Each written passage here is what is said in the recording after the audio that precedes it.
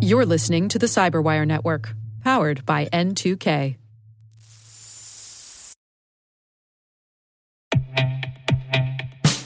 And now, a word from our sponsor, Syxsense.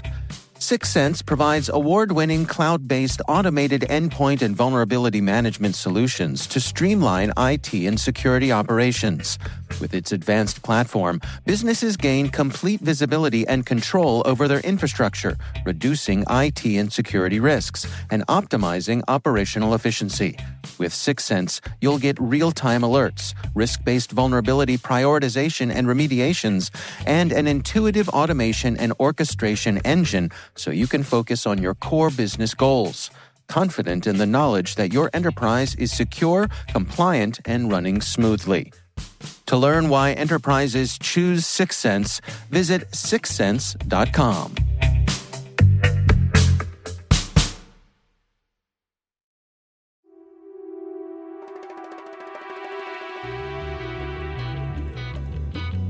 Hi, and welcome to Spycast. From the secret files of the International Spy Museum in Washington, D.C., I'm Dr. Vince Houghton, the museum's historian and curator. Every week, the museum brings you interesting conversations with authors, scholars, and practitioners who live in the world of global espionage. Join us as we take a closer look at the secret world of intelligence. We're joined today by Tom Ordeman Jr., an American risk management specialist and 2013 graduate with distinction of the University of Aberdeen's Master of Science program in Strategic Studies. In addition to having held positions in training and risk management in support of several U.S. government agencies, he spent 16 months forward deployed as an anti-terrorism advisor in Kuwait.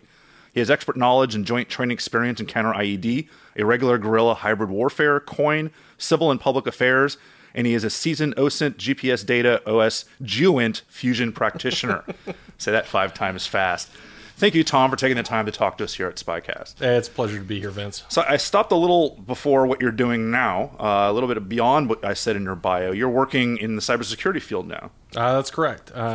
Basically kind of doing the NIST risk management framework, using that to just kind of evaluate the security status and posture of different information systems. So you've done real-world counterterrorism and security risk management, meaning people shooting us, blowing us up on the ground, and now you've moved into cyberspace to do some of the same things. Yeah, kind of. That's probably a good way to put it.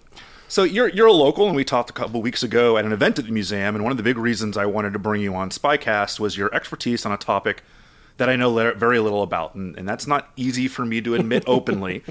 And that's the Dhofar Rebellion, which is often called the Secret War because so few people know about it. This, to give you a little background, listeners, it took place between 62 and 76, that's 1962 and 1976, when British and Omani forces fought what began as a localized insurgency, but later would grow and be co-opted and escalated by Cold War tensions, communist guerrillas, bringing in some of the broader Cold War nonsense that was happening in the 60s and 70s. And so this is a very cool topic, very wonky topic for me as a historian.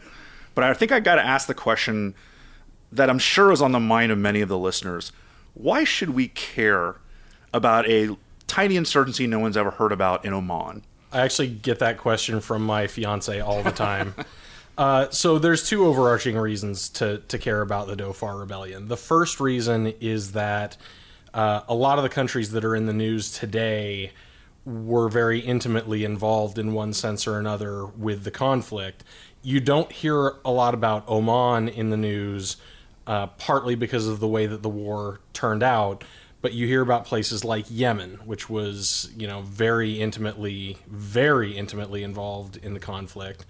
You hear about places like Iran. So, for example, one of the concerns about whether Dhofar was going to go communist or stay within the sphere of the Sultan's influence was that Oman actually, if you really zoom in on Google Maps, you'll see that the south side of the Strait of Hormuz, Oman owns that land. So they're, back in the early 70s, the Shah of Iran was still in power, and so there was, this concern of, well, we don't want to lose that side of the Strait of Hormuz to the communists. Well, in subsequent years, we lost the Strait of Hormuz to the regime that's currently in Tehran. So had we lost, both sides, so to speak, and it's not our territory, Right. but, lost friendly regimes on both sides, that could have been very problematic. The war set Oman up as a mediator between Iran and the West. So when you see things about the nuclear negotiations between Iran and Western countries, or if you see that an Iranian was released by the West or a Westerner was released by the Iranians, usually Oman is the intermediary in those conflicts. The war set Oman up as a stable country that we don't hear about in terms of the Arab Spring and that kind of thing. Or, I think, just to interrupt you, not reading about Oman in the news is usually a good thing. Yeah, this is... Right? We're not reading about people in the streets or terrorism happening there or failed states or anything else. Exactly, which is very, out of character for that region in general. And then you've also got, you look at the status of Yemen, and Yemen is not in a fantastic situation, and so there was a very real threat that instability that you saw during the Cold War in Yemen was going to spill over. The second overarching reason is that it's a fantastic case study in counterinsurgency done right, because you look at the conflicts that we've had in Afghanistan and Iraq, that we currently have in Iraq and Syria, and other places around the globe, and there's sort of an ongoing debate whether low intensity operations are going to continue to be the norm. I'm of the mind that we need to be prepared for both low intensity operations and more conventional conflicts. But really, I think history is showing us that we need to expect that the low intensity stuff is going to be the norm for the time being. So it really behooves us to kind of look at this case study and other case studies in counterinsurgency done right and say, okay, what lessons can we learn, as far as this goes? You talk about counterinsurgency done right, and in coin theory, which is counterinsurgency theory, has a pretty poor reputation, mainly because of the wars in Iraq and Afghanistan. But you wrote an article for Small Wars Journal, and you argue that's not necessarily a fair assessment. That even taking those two wars into account, we can't correctly assess the fundamental goodness, for lack of a better term, of coin theory based on those two operations. Yeah, that's kind of the position that I take, and there's a lot of I won't say it as egos, but there's a lot of skin in the game with a lot of people as far as, answering this question, whether or not coin, can be successful. And what I argue in that particular paper is that you have classical coin theory, which, we can talk in a second about some of the issues with that. And then you have the doctrine that was handed down in 2006, 2007 by the Army and the Marine Corps, which I argue doesn't actually reflect a lot of the great lessons of classical coin theory and some of those case studies. And then you have what we actually did in Iraq and Afghanistan. And I'm not necessarily taking pot shots at any of that. I'm just saying in the paper that there are disconnects between those three things. So I'm not sure that that's a fair assessment that we actually seriously tried coin theory. Interestingly enough, somebody picked up that same argument and ran with it on this season of the Serial podcast when they were discussing Bogue Bergdahl and how coin theory influenced that whole situation in Afghanistan. Well, a lot of people may think coin theory began with David Petraeus and writing a counterinsurgency man. This goes back to the 19th century and the colonial period, where the British and others, the British were the preeminent one, but were trying to take insurgencies down throughout their empire. This is where this real foundation of this theory began. Yeah, and that's a totally legitimate criticism, and I don't dispute that at all. And some of the characters we're talking about are like C.E. Caldwell, and I think it's Robert Trinquier, and you had these conflicts starting in sort of the late 1800s and going up kind of through the Dhofar Rebellion was the last one that I know of, other than maybe like the Rhodesian conflict in the southern part of Africa during the 70s and 80s. And it's absolutely legitimate criticism that a lot of the theory that came out of those conflicts may not be relevant to today. So let's push back into the Dhofar Rebellion specifically. And I think you mentioned this earlier, and you pointed out that, yes, this is a small little rebellion or insurgency in Oman, but it's really broader, too, than just a regional fight. There's a lot of foreign involvement. You already mentioned, like, Iran, but you have, on each side, the usual suspects of the Cold War lining up behind these two fighting groups. The insurgents themselves is the Adu. The Adu. The Adu. Yeah. They got clandestine training and logistical and advisory support from the Chinese, the Soviets, Iraq, Libya, the Cubans, PLO, everybody. the Cubans. They train in Peking. They trade in Iraq. And then, of course, on the side of the British and the Omanis, you've got the other usual suspects, everyone from Jordan and Kuwait and Saudi Arabia. Well, and interestingly, Kuwait and Saudi Arabia started off on the side of the rebels because Saudi Arabia in particular had some disputes with the previous sultan, so there was some friction there. And then eventually, because Iran got involved, you had the Saudis really pressuring Oman to kick the Iranians out, and we'll do all these things for you to help you end the rebellion if you just get rid of Iran. And so not only do you have the broad Cold War atmosphere there, but you also have the regional Middle Eastern interstruggles. Yeah. And so I when I started researching this, I had to agree that this is actually a really interesting case study that takes it much broader from the sense of just something really regional in the area. What makes it interesting for us here is that not only were the heavy lifters in the counterinsurgency special operations forces, but also intelligence. So let's start with Special Operations Force. It was really the main actors when it comes to the fighting of the insurgency from the British are concerned is the SAS, is British Special Forces. See, I would disagree with that. The way I would characterize it is they played a critical role. Interestingly enough, they only ever had... There were a couple of times when they were doing like turnovers where they would have more than one squadron of the SAS in the country. But really, their role was very small and very precise and surgical. Their role was to recruit defectors, essentially, from the ranks of the Adu and turn them into sort of a popular militia to fight for the Sultan. They had a 5-point plan that included a veterinary program and a medical program and information operations. So they were doing a lot of these things that weren't really fighting. Meanwhile, you had the Sultan's armed forces that were, staffed. The officer ranks were staffed primarily by Commonwealth and Anglophone expatriates, either working directly for the Ministry of Defense, on secondment, although there were plenty of guys that were literally contracted by the Sultan directly as mercenaries. So they were doing kind of, I would hesitate to say the heavy lifting because it was a good, combined arms effort. But they were the ones out there occupying positions and patrolling and that kind of thing. But by being able to co-opt the guys from the Adu, the SAS did play this critical role.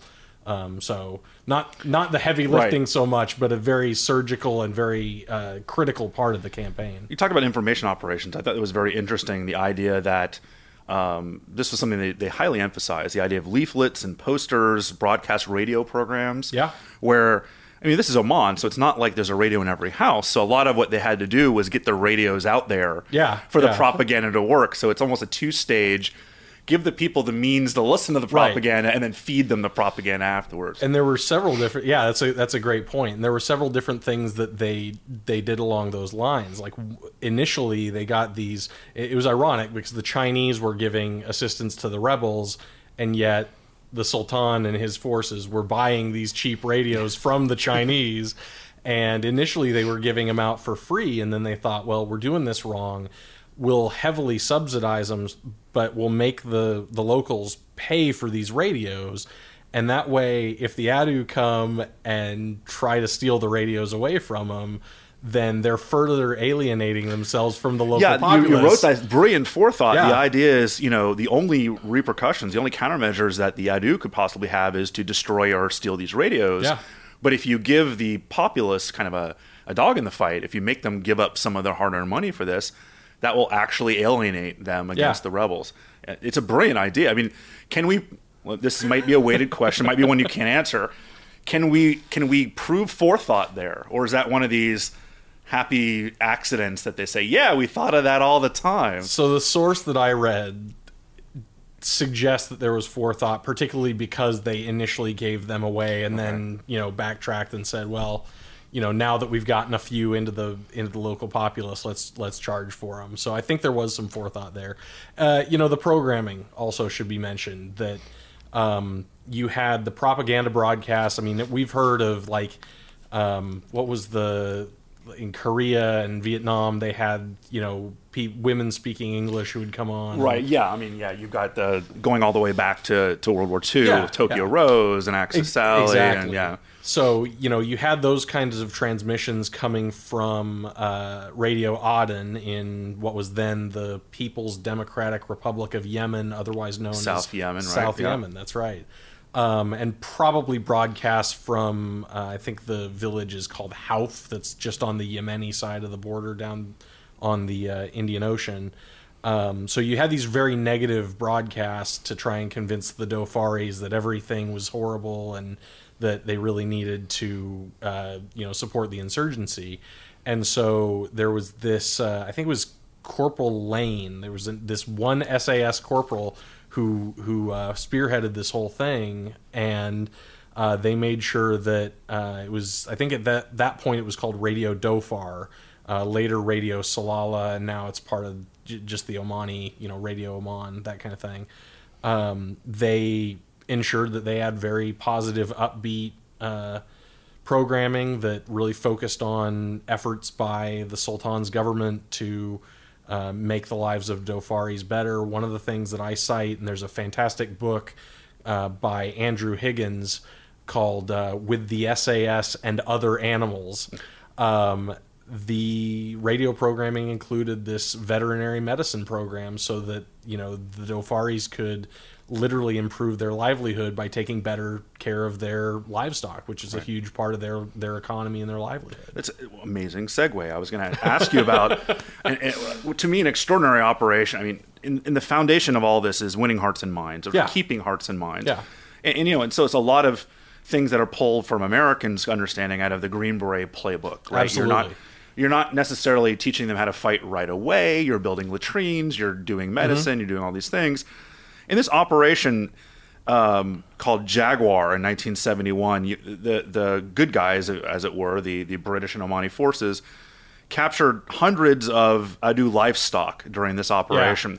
Yeah. And they were going to continue to fight, but the Omani forces, actually this was kind of the militia forces, they refused to fight until they could actually make money off this livestock. They actually had to sell these livestock at a place that was nowhere near where they were.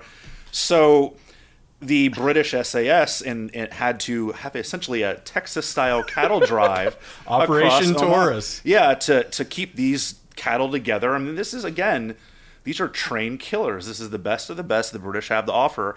And they're cowboying, yeehawing across the Omani desert to bring these cattle to sale. I mean, this is the kind of above and beyond that's necessary in a counterinsurgency operation. Yeah, and I think one of the great things about this campaign relative to other campaigns that we read about, and again, not casting aspersions on how anybody does anything now, but this is really what unconventional warfare was envisioned as. You get in there, you work with the populace, you build up a militia, and kind of help them to do their own thing. And then, the kind of direct action raids were left to the conventional forces to do. Very different from the model that we see now, where special operations forces are doing primarily these kinetic direct action raids. It may be unfair to say what we will about cultural misunderstanding in Iraq and Afghanistan. Certainly in the very beginning, there are a lot of problems, and you can read a whole lot about the issues of just not very high levels of anthropological understanding of the culture there. Mm-hmm.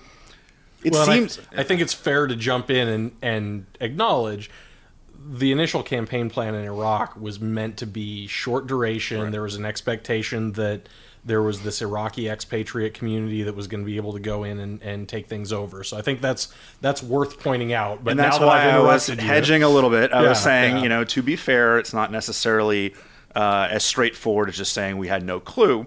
There was certainly some catch-up to be done when things didn't end up going according to plan. Absolutely. And the segue I was going to make here in this case is that it seemed like the British understood the culture in Oman. I think that's one of the things that really jumps out, that they got it a lot more than perhaps other counterinsurgencies did, where, even some of these posters, these propaganda posters, kind of talked about the hand of God destroying communism and talking about religion as a positive against communism. And again, the cattle drive idea is you could see potentially a commander today just being like, forget it. We can't do that. That's not That's an ridiculous, right? Yeah, that's not in the ROE, right? Yeah. But, it seems like they understood what was necessary to make this work. Yeah, I think, one of the things I would point to as far as that goes is you had a very lengthy period of British engagement. The British and the Omanis had been, had very close relations for a number of years prior to that, really stretching into centuries. And so you'd always had, British military cooperation with the Sultan. There's all sorts of operations that you can read about, particularly the Jebel Akhdar War, which was from basically about 1957 and 1959, and there were a handful of these SAS soldiers who had participated in that conflict who then came back as senior sergeants and senior officers and served in Dhofar again. So you had this long-term engagement by the British military and by the British Foreign Office that really allowed for kind of a retention of institutional knowledge that really played a big role. Another thing to point out as far as that goes is that most of the personnel that were serving, the Anglophone personnel, and particularly the ones who were seconded from the British military who were on active duty, they received language training, like 10 weeks of language training at, I believe it was Beaconsfield, before they went over. Both Ian Gardner, who's a retired Royal Marines brigadier who wrote the book In the Service of the Sultan, he talks about the 10 weeks that they spent doing that language training. Even Andrew Higgins, the veterinarian, got, I think, a couple of weeks, even though his deployment was sort of spur of the moment. So that plays a huge role in these operations to actually be able to not only communicate with the local populace, but also kind of understand some of the background of their culture. Well, let me ask you about the role that intelligence played in the overall operation. Okay. We are the spy museum. Let me break it down. Let's talk about IMINT. Imagery intelligence. This is the 1960s and 70s. This is when the British and the Americans and both sides in the Cold War are starting to use imagery intelligence, whether it's spy planes or satellites, as a predominant intelligence collection platform, especially the West. How big of a role did IMINT play in this operation? IMINT had some uses, but a lot of the same things that we tend to run into in Iraq and Afghanistan, they ran into there, where an insurgent can hide amongst the populace. They're using literally caves to hide in. So on the insurgency side, imagery intelligence didn't play a huge role. There was some involvement by English Electric Canberra PR-9 reconnaissance aircraft, which it's kind of sort of similar to how we outfitted certain models of B-17 during the Second World War as photo reconnaissance aircraft. They had this bomber, the English Electric Canberra, that they produced an actual model that was a photo reconnaissance PR-9 model of the aircraft. And so what they primarily used that for was photo reconnaissance over South Yemen, to kind of trying to figure out what the Yemeni military was doing as far as supporting the rebels. And then there was some other strategic intelligence that they did with those as far as the Saudis and the Emiratis and some of the other stuff that was going on elsewhere in the region. But as far as the actual insurgency, it played a really kind of a really minimal role. And I imagine SIGINT falls into somewhat the same idea. These are not technologically advanced insurgents. They're not running around with encrypted radios. They're Yeah, not exactly. necessarily, the higher tech really may not work as well here because there just isn't anything to collect. Yeah, that's absolutely the case. We know for a fact, and it's worth pointing out here, and we'll probably get into this shortly, that there was a high degree of operational security on the British side. So there's a lot of these records that have not made it out really into the public sphere yet. Some of them are available at the National Archives in London, but as far as easily digestible resources, they're few and far between. We do have available online the medal citations for some of the SAS troops who served in a particular battle that I suspect we'll probably mention at least at some point, called the Battle of Mirbat. But in these medal citations, it talks about intercepted radio transmissions. But prior to a certain point, I want to say it was 71 or 72, most of the ADU didn't have radios, so there really wasn't anything to pick up. My presumption is that as the war went on, there was more saturation of listening devices on the part of the Sultan's armed forces, but probably still fairly limited to pretty low-level tactical chatter as opposed to really valuable intelligence. Right. So it really pulls it all down to human as the primary source of intelligence here. And it's very difficult to do any kind of coin campaign, especially if you're focusing on the population and conventional operations. And you'd already talked about this idea that defectors were one of the key collection resources for the British and the Omanis. And really doubly so. They played a dual role because obviously they knew what they had been up to when they were serving with the ADU. So they could come over and say, well, this operation's being planned, or, this is where this particular leader or this particular, band of guerrillas is located. But then the SAS in their campaign, their Operation Storm, their piece of the whole picture, they really took it a step further because those ADU came over and defected. They were recruited into what were called the Furkat, that's the plural form, and an individual group of these militia was the Furka. But these Furkat militias would then help with the capture of a particular piece of real estate. It would be secured. They'd bring in a prefabricated, essentially a prefabricated village, a mosque, a clinic, a school, 3 or 4 different buildings right there.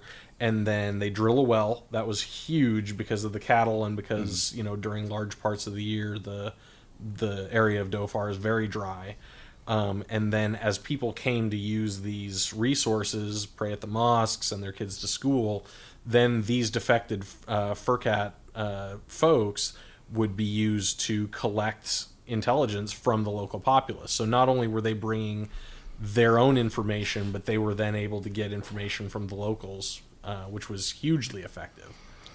None of this means anything unless you can keep your own secrets. And I think that one of the primary success stories from this operation is the British counterintelligence. And I think that, and not just the British, the Allied counterintelligence on the Omani side as well.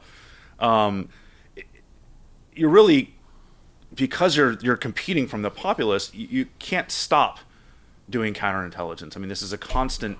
This is another situation because it's a quasi-civil war where you don't necessarily have uniforms on the battlefield. Right. You don't know who the good guy is and the bad guy is. And this is one of the last times, I would argue, certainly because Vietnam changes all of this with television and everything else, one of the last times you have a major war where you can have this level of secrecy that you would never be able to do today. I mean, there's no press, there's no television, there's no radio, or they didn't allow press into the country while they were fighting it.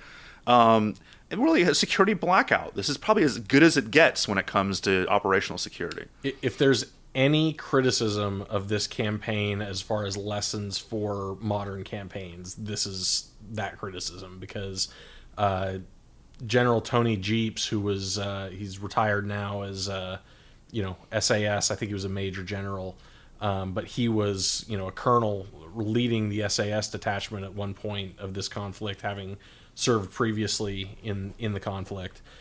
He lays it straight out and says we had a level of secrecy in that war that would probably be impossible today. They literally, I can't remember what my source is on this. This may have been a DOFAR veteran that I spoke with myself. But there's this story about a Russian photojournalist who landed in Salalah, which is the capital of DOFAR. It's kind of where all of this was centered. And got off the plane, started taking a few pictures, was immediately rolled up. All of his equipment confiscated and destroyed, and he was put on the first plane back to Muscat and deported. It's hard to imagine that happening to, somebody for the AP who lands in Kabul and, has a camera.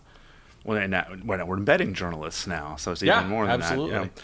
Well, I'm wondering about the Furqat, which you talked about. What was the fear potentially about double agents? People pretending to defect, people who are gathering information, or just bad OPSEC on their point. They're not necessarily going to be particularly good at maintaining secrets. I mean, was there a fear of having people who pretended to defect, or just bad security overall? Absolutely.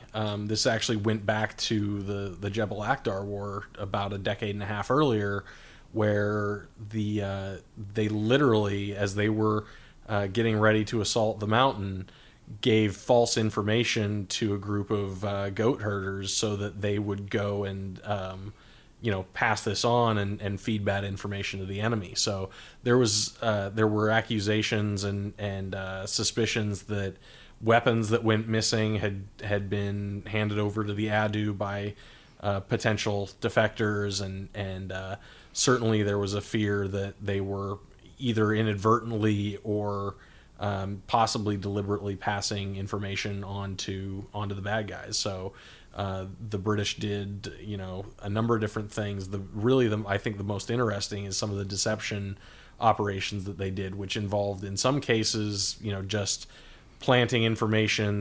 They would, have chatter saying, "Oh yeah, this big operation's going to start, and we're doing this, and we're going to assault this target," and then the target was actually somewhere else on a completely different day. There were several operations that were staged entirely as deceptions to draw the Adu to a particular area, and then the actual objective was assaulted. Well, you referenced a battle a little bit earlier, and I think it's kind of central to this. So why don't you walk us through that a little bit? So that would be the Battle of Mirbat. So Mirbat is this little, I'm assuming it's a fishing village. I don't know if it's within sight of Salalah, but it's kind of on the same little stretch of coastline.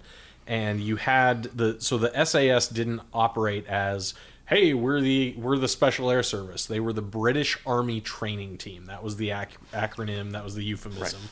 So they operated as the BAT out of the BAT House in Mirbat. They missed an unbelievable opportunity to me, the Bat Cave. Absolutely, because there are caves. There's caves everywhere. People's hiding but anyway, everywhere in caves. Yeah, so the Bat House. So yeah, the Bat House, and there were 9 SAS troops there. There was a local garrison just across the village, and the reports, are different as far as how many Adu attacked. But the idea on the part of the Adu was, we are going to come, and I'll just clarify at this point, Adu is Arabic for enemy. So if anybody was curious, how'd they get that name? Their actual names were the Popular Front for the Liberation of Oman and the Arabian Gulf, and then later they shortened that to the Popular Front for the Liberation of Oman, but it was shortened to Adu, which is Arabic for enemy. So the Adu idea was, we will stage this massive attack, like this Tet offensive style attack on this garrison in Mirbat. We'll take Mirbat, and basically it's game over at this point. So with only a little bit of assistance from that local garrison, these 9 SAS soldiers were able to fend off this attacking force of, like, I think the minimum is 200 Adu foot soldiers. Who were coming through and had mortars, and it was this massive attack against these 9 guys. There was one point where, several of these guys ran over to these old artillery pieces and were literally firing them, like, not even indirect fire, just firing them directly at the bad guys as they were coming. and eventually they received air support in the form of Strikemaster aircraft that were attacking the Adu, and the Adu happened to time this attack for when they were preparing the turnover with a different SAS squadron. So another squadron came to their defense and were able to fight them off. But it was, people are fond of claiming that this was like this massive turning point in the war, and really the war was won by, you know, the SAS and the Furkat doing their piece, and then the more conventional forces doing all of this patrolling and actual kinetic attacks against Adu positions. But Mirbat was a really important piece of it. The Adu really never recovered their bravado after that. Well, and how much impact did it have on the hearts and minds of the Omani people, seeing that these 9 British guys were willing to fight off hundreds of the Adu for their cause? Absolutely.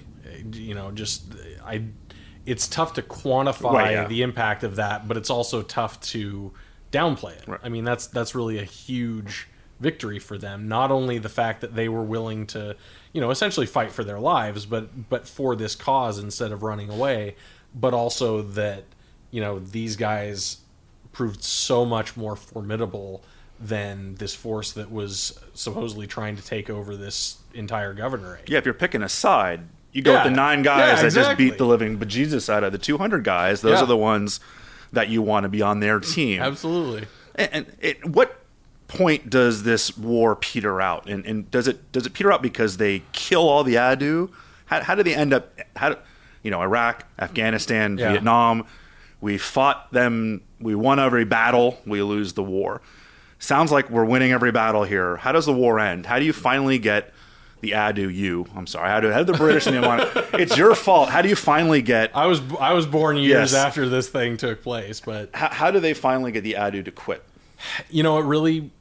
That's a fantastic question, and it goes to the heart of it. It really was a hearts and minds campaign, because it wasn't all about killing the bad guys. It was about convincing both the bad guys and the local population, hey, you're going to be better off with us. Let's all come together. And so, you know, that's one of the things that Ian Gardner says in his book, is that really the Adu won too, because they wanted change. They were very, very disaffected by the previous sultan's rule. And you know, that's an element worth pointing out, that the Dhofar rebellion really heated up right when there was a change of administration in Oman.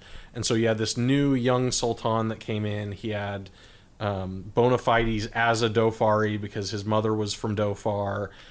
He, you know, wasn't guilty of all the excesses excesses might be the wrong word to use, but the disputes that they had with his father, the prior sultan, those weren't laid on his shoulders. And so he had this very brief opportunity to really change the game, and with the help of the British he did. And that was the campaign, was we are doing all of this civil development because we know it's overdue, and we have the resources now to do it with the discovery of oil. Come help us, come be a part of the solution.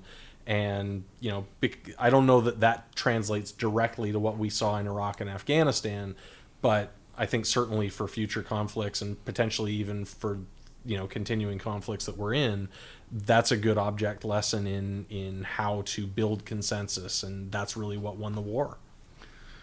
Well, Tom Ordeman is a risk management specialist working both in kinetic operations and now in cyber operations. You can read several of his articles in Small Wars Journal. That's a really cool online site that kind of dives into these issues much deeper than we can here today. Tom, thank you so much for taking the time to talk to us here at Spycast. Thanks so much for having me, Vince. It's really been a pleasure. Thank you for listening to Spycast. Remember, every Tuesday we will post a new podcast available from both spymuseum.org and iTunes. If you have any questions or comments about Spycast, email us at spycast@spymuseum.org or leave a comment or review on our iTunes page. You can also follow us on Twitter @INTL Spycast. That's INTL Spycast. Talk to you next week.